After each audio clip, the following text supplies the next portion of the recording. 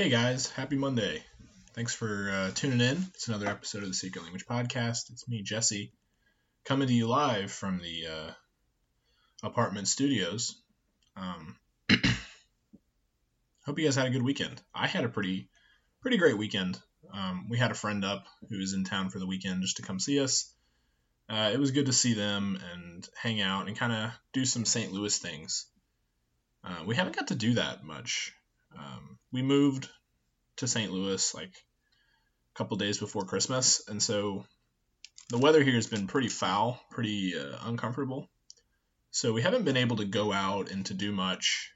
Like, we've gone out to eat at like 3 different restaurants, but going out and to like experience some of what St. Louis really is was a really awesome opportunity and something that I'm really glad we finally got to do.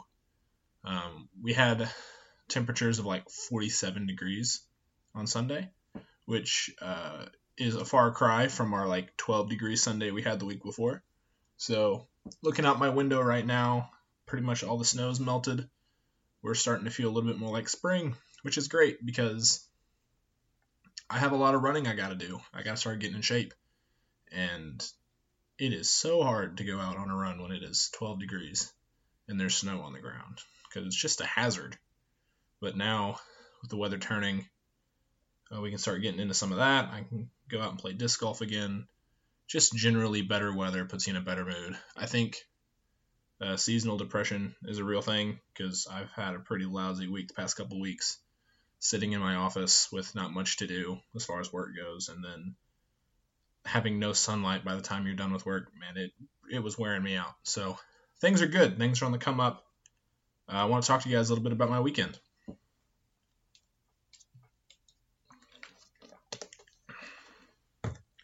So getting to do some of the St. Louis stuff was really, really awesome. We got to go up to the Central West Side, which is like the nicer and kind of cooler part of St. Louis that's not dangerous or scary, but still like kind of historic and really cool. One of the first things we did is we went to Pappy's Barbecue, which is my friend Jake's favorite barbecue place in St. Louis. If you're not super familiar with the regional nature of barbecue in America, St. Louis is famous for ribs, and Pappy's is considered one of the better ones, probably the best in St. Louis. So we got to go out and try that, and that was pretty fantastic. I still like my Kansas City style barbecue better, but I'm a sucker for home, so it was very delicious. I had a hot links sandwich, which really just means I had hot links and bread, but this is a hill that I'm willing to die on, and I'm going to make this point right now. Sausage, it's like smoked sausage, is one of the most underrated foods to have at a barbecue place. Everyone thinks about ribs or pulled pork or brisket. Sausage everywhere, fantastic. It's hard to mess up a sausage, so it's always done well. And when it's smoked right and it's got barbecue sauce, it's so good. Like, you think of like a bratwurst, and it's better than that. It's so good, man. I loved it. It was delicious. It was really neat. They had a bunch of menus up on the wall of famous people that had been there that they'd written on and doodled on. And so it's like a St. Louis staple. It's kind of a big deal there. So it was really cool to get to go experience that. After we hit the barbecue place, we went to the art museum. And something neat about St. Louis is that a lot of the like public works are free because of private donors. They're able to keep things free. So like if you want to go visit the art museum downtown, you go park in the parking lot, which is free, and then you walk in the door and just start walking around. Like, there's no fee to get in. It's completely free, and it's awesome. And like the same thing with the St. Louis Zoo and the history museum, all this stuff, it's free. So it really makes for some cheap, fun ways to spend your time. Walking around the art museum was really fun. We kind of had to sprint through there because we had somewhere else we wanted to be, and I want to talk more about that here in a second. So we spent about half an hour in the art museum and really didn't give it enough credit, but I saw some really cool paintings. The amount of sculptures they had was really abnormal. Like, it was awesome. They had a bunch of marble sculptures See, the art museum that I'm most familiar with is the Nelson Atkins in Kansas City, which is a fantastic art museum in its own right. It's probably my favorite in the world, as if I've been to so many art museums, but still a very good one. But it didn't have as many like marble sculptures, like Greek sculptures in it, that the St. Louis one had. And that was really, really neat to see. Like to get up close and personal with it and to look at it. It's unbelievable what people can do carving into actual literal stone to make something look so lifelike. It was incredible. So we'll have to go back and do that again. But the reason that we had to run through the art museum, the reason that we were trying to rush through, is because we were planning on making 5 o'clock mass on Saturday. And I'm telling you, that was an experience that I've been looking forward to for a very long time. I'm kind of a nerd about Catholic Church. Not a huge nerd. I don't know a ton about it, but it's something that I'm definitely interested in, and something that I find really interesting and kind of intriguing is just the Catholic Church and the way that they do things. So if you're not at all familiar, this is the first Sunday of Lent, which is one of the big Catholic holidays where, as a church, each individual will kind of fast or give up something for Lent that they're going to use as a form of fasting. Then the whole church together gives up meat for the period of Lent, which I think goes for 6 weeks or something like that, 4 weeks. I don't really know a ton about it. But I've been wanting to go to a Catholic Mass for a long time. It all kind of started for me when I was at Florida College, when I took a church history class, which was super, super neat. I did not get to take the first part of church history, which would run from like the 1st century to the Reformation, because that's the kind of church history that I'm most interested in. Like if we look at the biblical text and what we have, we get a pretty decent picture of like the 1st century and of what it was like when Christianity expanded from Jerusalem out to other parts of the world. But where the Bible leaves us to where we are now, there's so much empty space, and I want to know. I wanted to learn about how that worked, but just schedule-wise, I wasn't able to fit that class in. But the second part of church history deals a lot with, almost completely with, the Reformation. And so you start in the 1600s with Martin Luther and the 95 Theses and kind of the breakaway from the Catholic Church.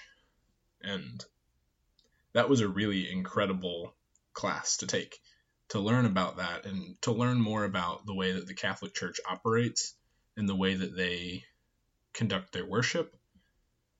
It was really, really interesting, because having grown up in the Church of Christ just as a Christian, it's also foreign to me, but it's so steeped in tradition and like pomp and circumstance that I cannot help but be intrigued by it and curious about the way it works. So that's it was a really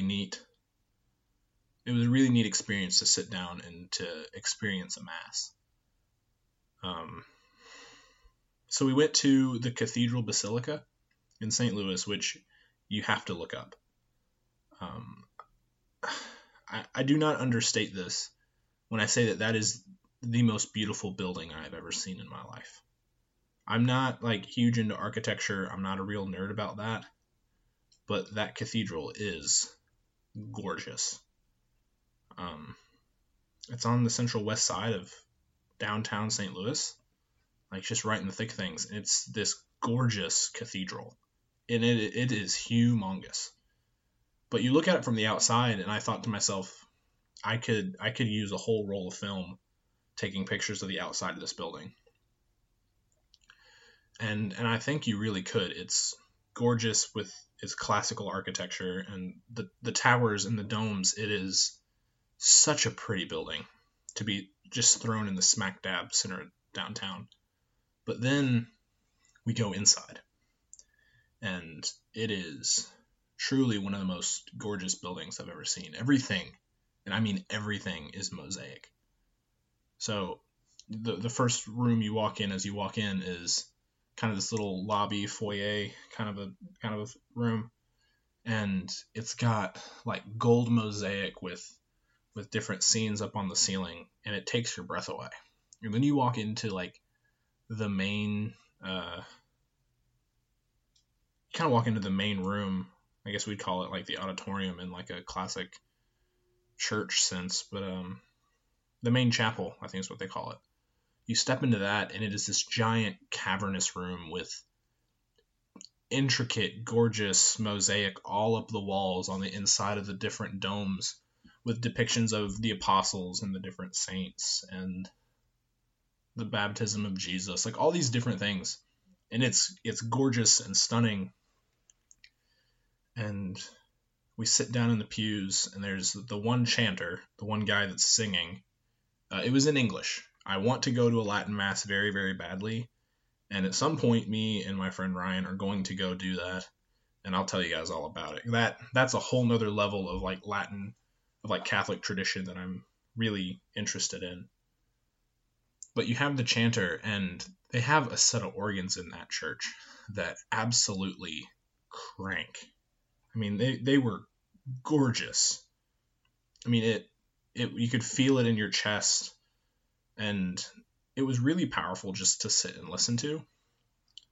But we sat through the mass, and there were the prayers and all the different traditions that the Catholics have with the genuflexing, the doing the cross from like your heart, your sternum, and your shoulders, doing that whole thing, and responding to what the priest is saying, kind of all saying it together. There was a lesson that was actually quite good, and it was almost ironic in a way that it was actually quite a good lesson.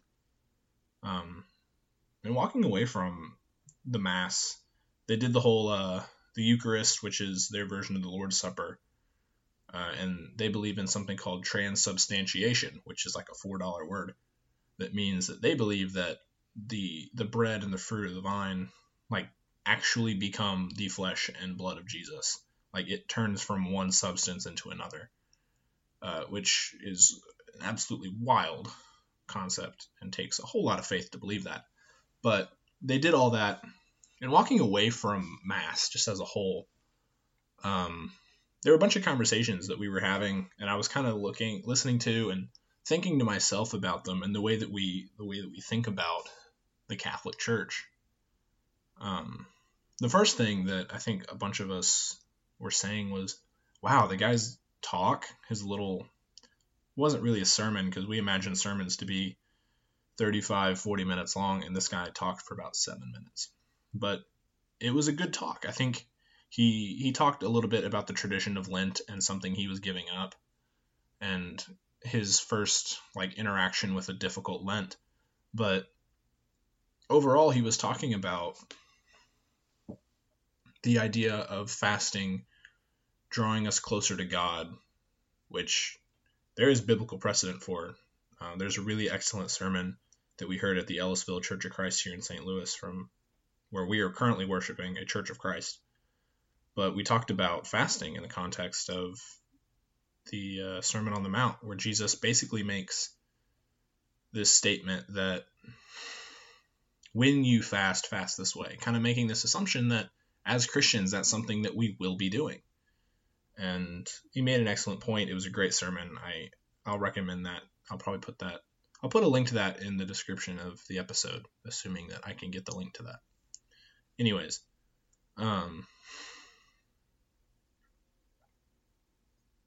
but he talked a lot about the idea of fasting drawing us closer to God, and how you take this recurring statement in the Old Testament of God saying to Moses and to his people, I will be your God and you shall be my people, which is my favorite theme in the Old Testament.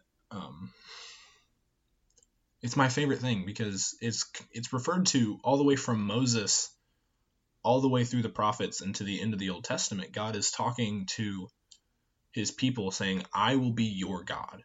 I will be your God. You'll serve no one before me. And in turn, you will be my people. And that's what God wants and has wanted all through the Old Testament, even through the New Testament, is to be a God to his people. And so I've had a lot of focus in my life about and trying to think about what it takes to be one of God's people. But apart from that, we were talking about how good the lesson was and how we were all kind of surprised. And I think one of the things that really struck me is that as Christians, as Church of Christ Christians, we kind of tend to believe that we're the only people that have a firm grasp of what God wants or has wanted, and that we're the only ones that can construct good lessons, something that we can relate to and feel. And I think that's a mistake. I think doctrinally, a lot of people do not understand Church of Christ Christians, but that doesn't mean they have a complete misunderstanding of God's word. Not completely. Like, there are some doctrinal issues that we constantly disagree with various denominations, but that doesn't mean that they can't have the right idea, that they can't look at the Old Testament and to read that and to have a full understanding of God wants to be our God and wants us to be his people, and that's what he wants for us now in this new covenant. And I think that we can get that seriously messed up, that we can really kind of think of ourselves as exclusive, like having an exclusive right to understanding the Bible, an exclusive right to, write good sermons. And I think it's just interesting. I think with a lot of denominations and a lot of people that think differently about the Bible and about doctrine than we do, that they're people just like we are, and they have the same ability to grasp the text, and they might be off on just one or two things, but that doesn't mean that there are other things that they're completely wrong about. That they might have one idea misconstrued and they understand it incorrectly, but that doesn't mean that they understand everything incorrectly. And I think it's just it was an interesting point to be made, and just to myself, that they want the same thing we want. They want to be good Christians, and they want to serve God, and they just have some things that they've got a little messed up. And to see them so earnestly, I think, can be really humbling, to see that we don't take it as seriously as they do, but we have the truth and they don't. It can put you in your seat a little bit, and kind of put you in your place. The next thing that people were kind of talking about and we were discussing was the deep-seated tradition of the Catholic Church. If you've never been to a Mass, I really recommend it. Like, it's really neat to just watch and experience just sitting down in a Mass and watching them conduct in their worship. And one of the things that we were walking away talking about was just how heavily rooted in tradition that they are. That they get up and they say the same prayer every single week. And it's like pomp and circumstance. Everything is planned out and done the same way every single Mass. And I kind of pointed out to myself, kind of quietly, and to others to some extent, that really we don't do things any differently than they do. I mean, as far as tradition goes, we do exactly the same thing. And if you just look at it from like a zoomed out perspective, week after week, our order of services and what we do is pretty much the exact same thing. The preacher on Sunday morning will get up and give a different lesson than he did last week. It's not going to be completely identical. He's going to have something different to say. But we will get up, we will start with a prayer, which usually will follow, I hate to say it, but usually is somewhat formulaic. And that's another issue in and of itself. But then we'll sing a few songs. There'll be a couple songs that they're not always the exact same songs that we always sing, but we sing a couple songs. A preacher gets up and gives a lesson that is different, but then we have another song and another prayer, and then we partake the Lord's Supper. Like, in general, Christians, Protestant Christians, we are just as steeped in tradition in the way that we conduct worship as Catholics are. We do things differently, and we don't have an organ, and our sermons are usually longer, and we don't believe that the bread and the wine, or the grape juice, whatever you want to call it, doesn't literally turn into blood and flesh. But as far as just the big picture goes, we do things pretty much identically every single week, every time we go worship. And in that sense, we are also not too different. And I think that is something that we so easily miss when talking about Christianity and religion, is that we think that we're so different, and that we think that, man, I couldn't imagine what it'd be like to be a Catholic or a Baptist or whatever it is. And we think that there's so much that separates us, but really and truly, we're both, as groups of people and as just in an individual context, we are people that want to be found right with God, and we want to do what is pleasing in His sight. And I think that can help us a lot as Christians to reach out to other people, especially if they're already religious people, to just, all we have to think about it as, it's a course correction. It's not like we have to completely reteach them the Bible or completely teach them the Bible from scratch. I think they already have the motivation to do what's right, and they already have the motivation to serve God. We just have to point them in the right direction on a couple things. It's not like turning someone from a Satan worshiper to a Christian. We're not so different. And I think that can help us with this kind of us versus them mentality that Christians can often have, is that we're all people and we're all flawed and we're all just trying to serve God. And I think in a lot of cases we can find that we have more similarities than we think we do. One thing about Mass that I think the Catholics do better than Christians, and this is not a doctrinal issue, but is I like the kneeling.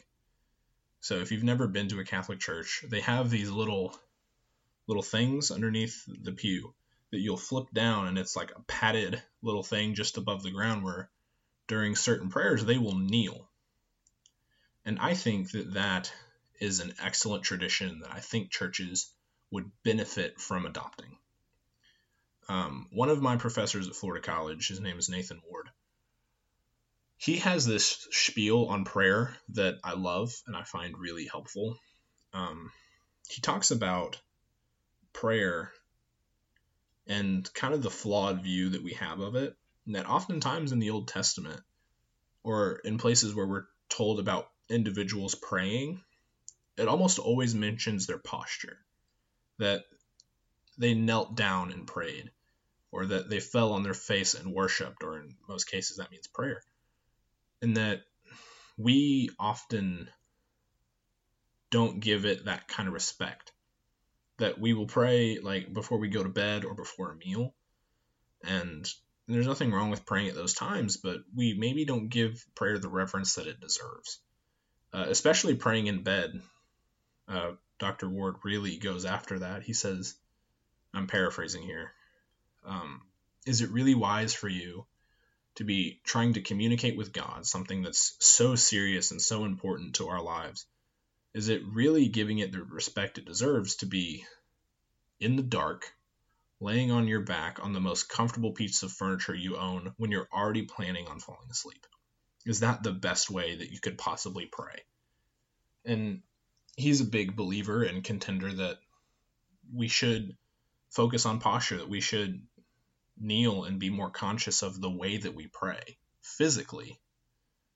And I think that's something that we could really learn something from. I think kneeling is a great tradition in the Catholic Church. To kneel when we pray, it kind of gives you a different, kind of puts you in a different mindset, that you're kneeling before God, you're coming before Him. It's not like you close your eyes and bow your head, like you're bowing your whole body.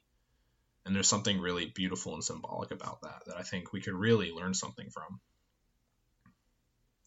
I think that'd be a good thing to incorporate into my personal and daily life. It's not something that I'm going to pretend that I'm perfect at, but it would be, I think it's something that we could really benefit from as Christians. So that's kind of my thoughts on the Catholic Mass. I think it was really a neat experience. I'd like to go back. I'd like to see it in Latin. I think that'd be really interesting because that's, like you're really into it. Catholics are going to the Latin Mass. I think that'd be really cool to go see. Like if you've ever heard like a Catholic choir sing in Latin, it's gorgeous. It's like bone chilling. It's beautiful. So that was the better part of my weekend. I wanted to share those thoughts about Mass and about Christianity because that's a big deal. It's important. I am way behind on some of my goals for this year. I am currently like 23 chapters behind in Leviticus. I'm supposed to finish it by the end of the day on Monday that this comes out. I'm 23 chapters behind, so I have to catch up on that. I'm not very far into my book, and I have a week to finish that. This month has been kind of crazy. Been really busy and not too focused as of late. So I need to work on some of those things. I do have some books lined up that I'd like to read. I'm going to finish my book by the end of the month. That is it. I'm not going to let that fall apart.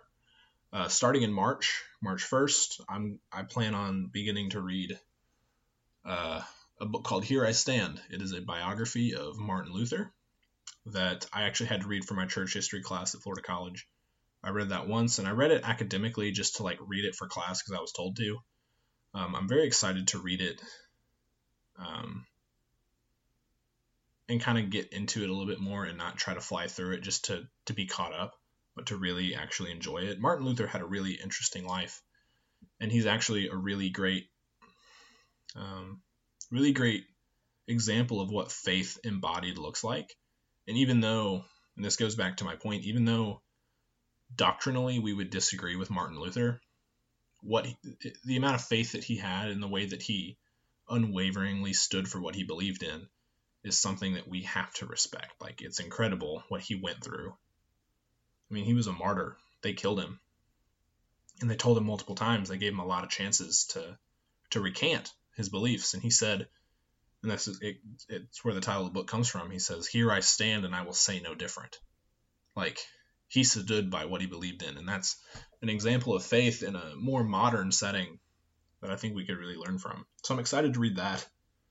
I picked up some books at half-price books this weekend. The Road by Cormac McCarthy, which is a book I read in high school. It's very, very good. It's post-apocalyptic, and it's just beautifully written, and the imagery is really pretty. That's a good book. I also picked up Crime and Punishment, which I'm also very excited to read as a classic. I want to read more classics this year. I'd like to get kind of into it. I think starting my year with East of Eden kind of put me on this track of like, I should read more fiction, like some more like classic quality fiction. That'd be a good thing to do.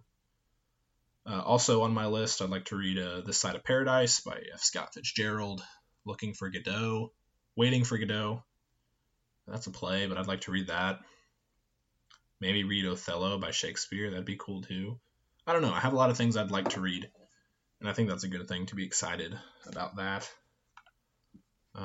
Let's see. Did I watch any movies this past week that were any good? I'm checking my Letterboxd, which is, the app that I've talked about where I will keep track of the movies that I watched. Oh, yeah, I did. I watched Parasite, which is fantastic. It was the Best Picture winner last year at the Oscars. It absolutely deserves it. It is such a well-made movie.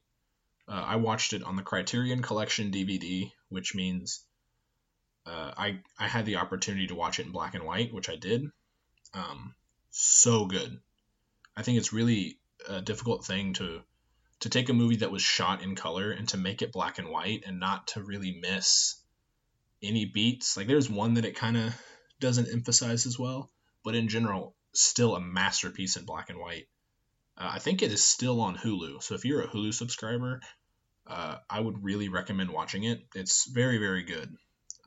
It is in Korean, and so you have to read the whole movie in subtitles, which, if you can get over that, you're really experiencing a great movie. Really a quality flick. Let's see. that's the big stuff. That's been my weekend. Like I said last week, my mom is having surgery for breast cancer a week from today, March 1st.